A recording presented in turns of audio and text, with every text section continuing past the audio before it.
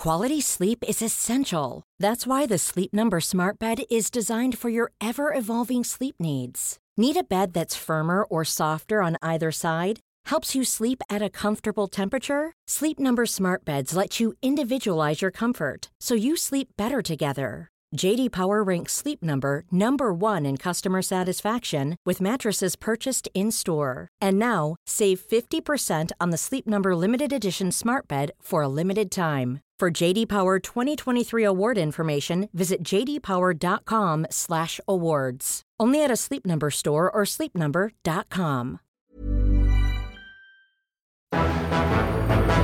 It's May 17th, 1792, and another remarkable event is about to be uncovered by Arion, Rebecca, and Ollie, the Retrospectors.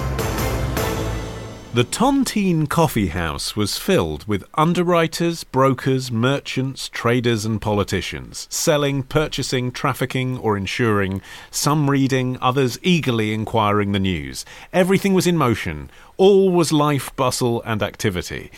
So wrote English traveller John Lambert about a coffee shop in Manhattan, which was the early incarnation of what we now know as the New York Stock Exchange, and made possible thanks to an agreement on this day in 1792 that changed global finance forever. And the agreement was called the Buttonwood Agreement, and it's amazingly short and sweet. It only took 2 sentences to launch the entire New York Stock Exchange. So this group of just 24 stockbrokers came up with this agreement, and it really wasn't filled with kind of flowery language and grand ideas. Instead, it was just this very no-nonsense text in which they promised 2 things. 1, to trade only with each other, and B, not to undercut each other with cut-rate commissions.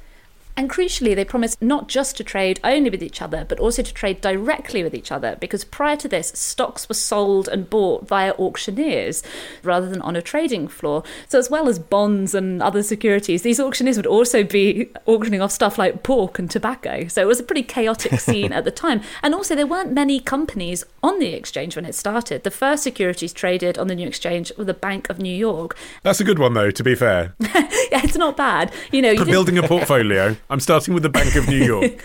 Well, you didn't have an Apple or a General Motors at this point in American history. So the only things you could buy were government-issued stocks, like war bonds, for instance, or securities in banks.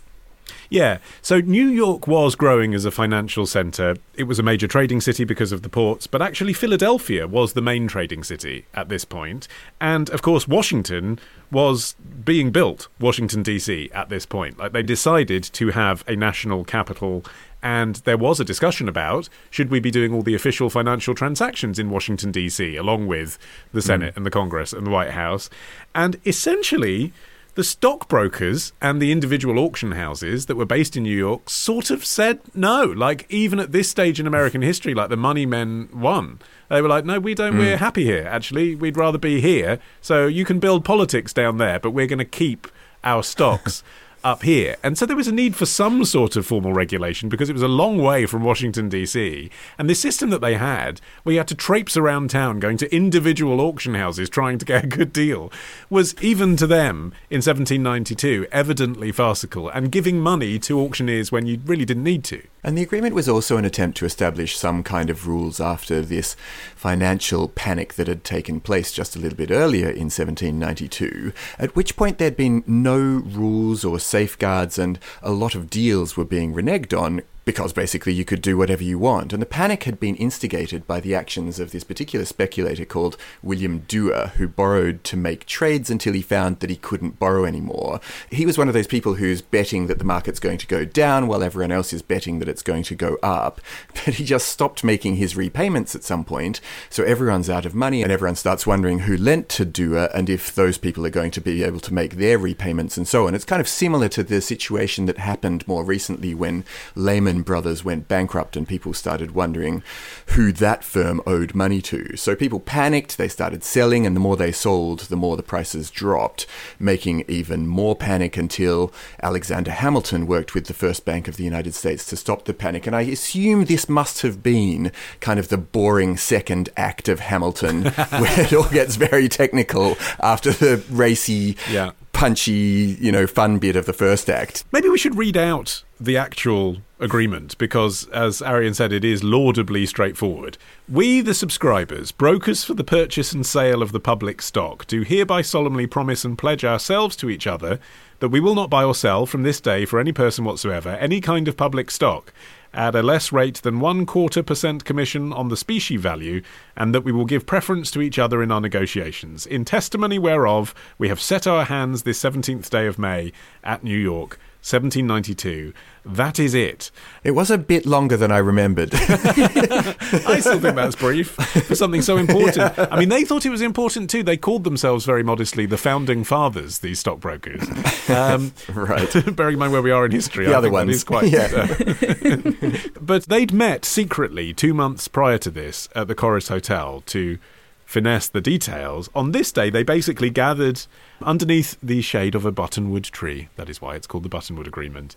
And signed the agreement. In case you're now Googling buttonwood, it is just another name for a sycamore tree. And that name has resonated literally for centuries for people who follow finance stuff. So, like, for example, when they were talking about trying to standardize the blockchain about a decade ago, people talked about having a Bitcoin buttonwood. It's still understood, a bit like bear market and bull market or whatever. It's still understood in the financial world to mean an agreement between all parties to standardize things. The first location for this new sort of stock floor, though, was, as I said in my intro, a coffee house. I thought was kind of like a 90s and onwards idea, that you take your laptop to Starbucks and that you're a me-lancer. But that's what these stockbrokers were doing. They were trading in a coffee house. And to return to that description that I was reading at the top, it continues, the steps and balcony of the coffee house were crowded with people bidding or listening to the several auctioneers who had elevated themselves upon a hogshead of sugar, a puncheon of rum, or a bale of cotton. It's a pretty dynamic environment. It is basically a pub. There were people having rum as well as coffee. Docking ships would turn up to register their cargo, including slaves, even though, technically you weren't supposed to be able to trade slaves in New York. Fistfights would frequently break out. There were dodgy deals taking place in the evenings. You can see where the blokey culture of Wall Street came from, can't you? If, for the first 20 years it happened in a coffee shop.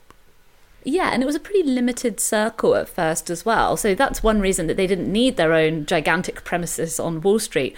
Yeah, we're keeping it small, we're keeping it agile. Just boutique. Yeah. Just a bijou stock exchange. Yeah.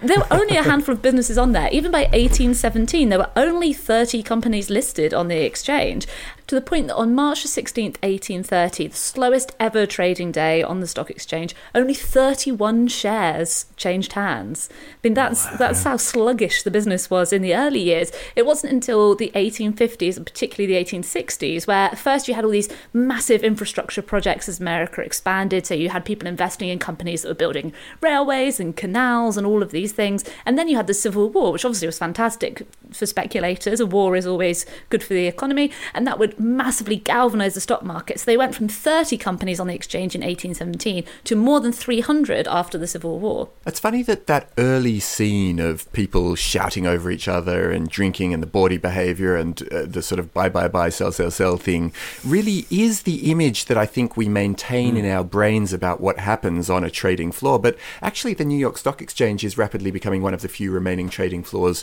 in the world to still have humans, because these days electronic trading has obviously spread and all electronic exchanges are commonplace.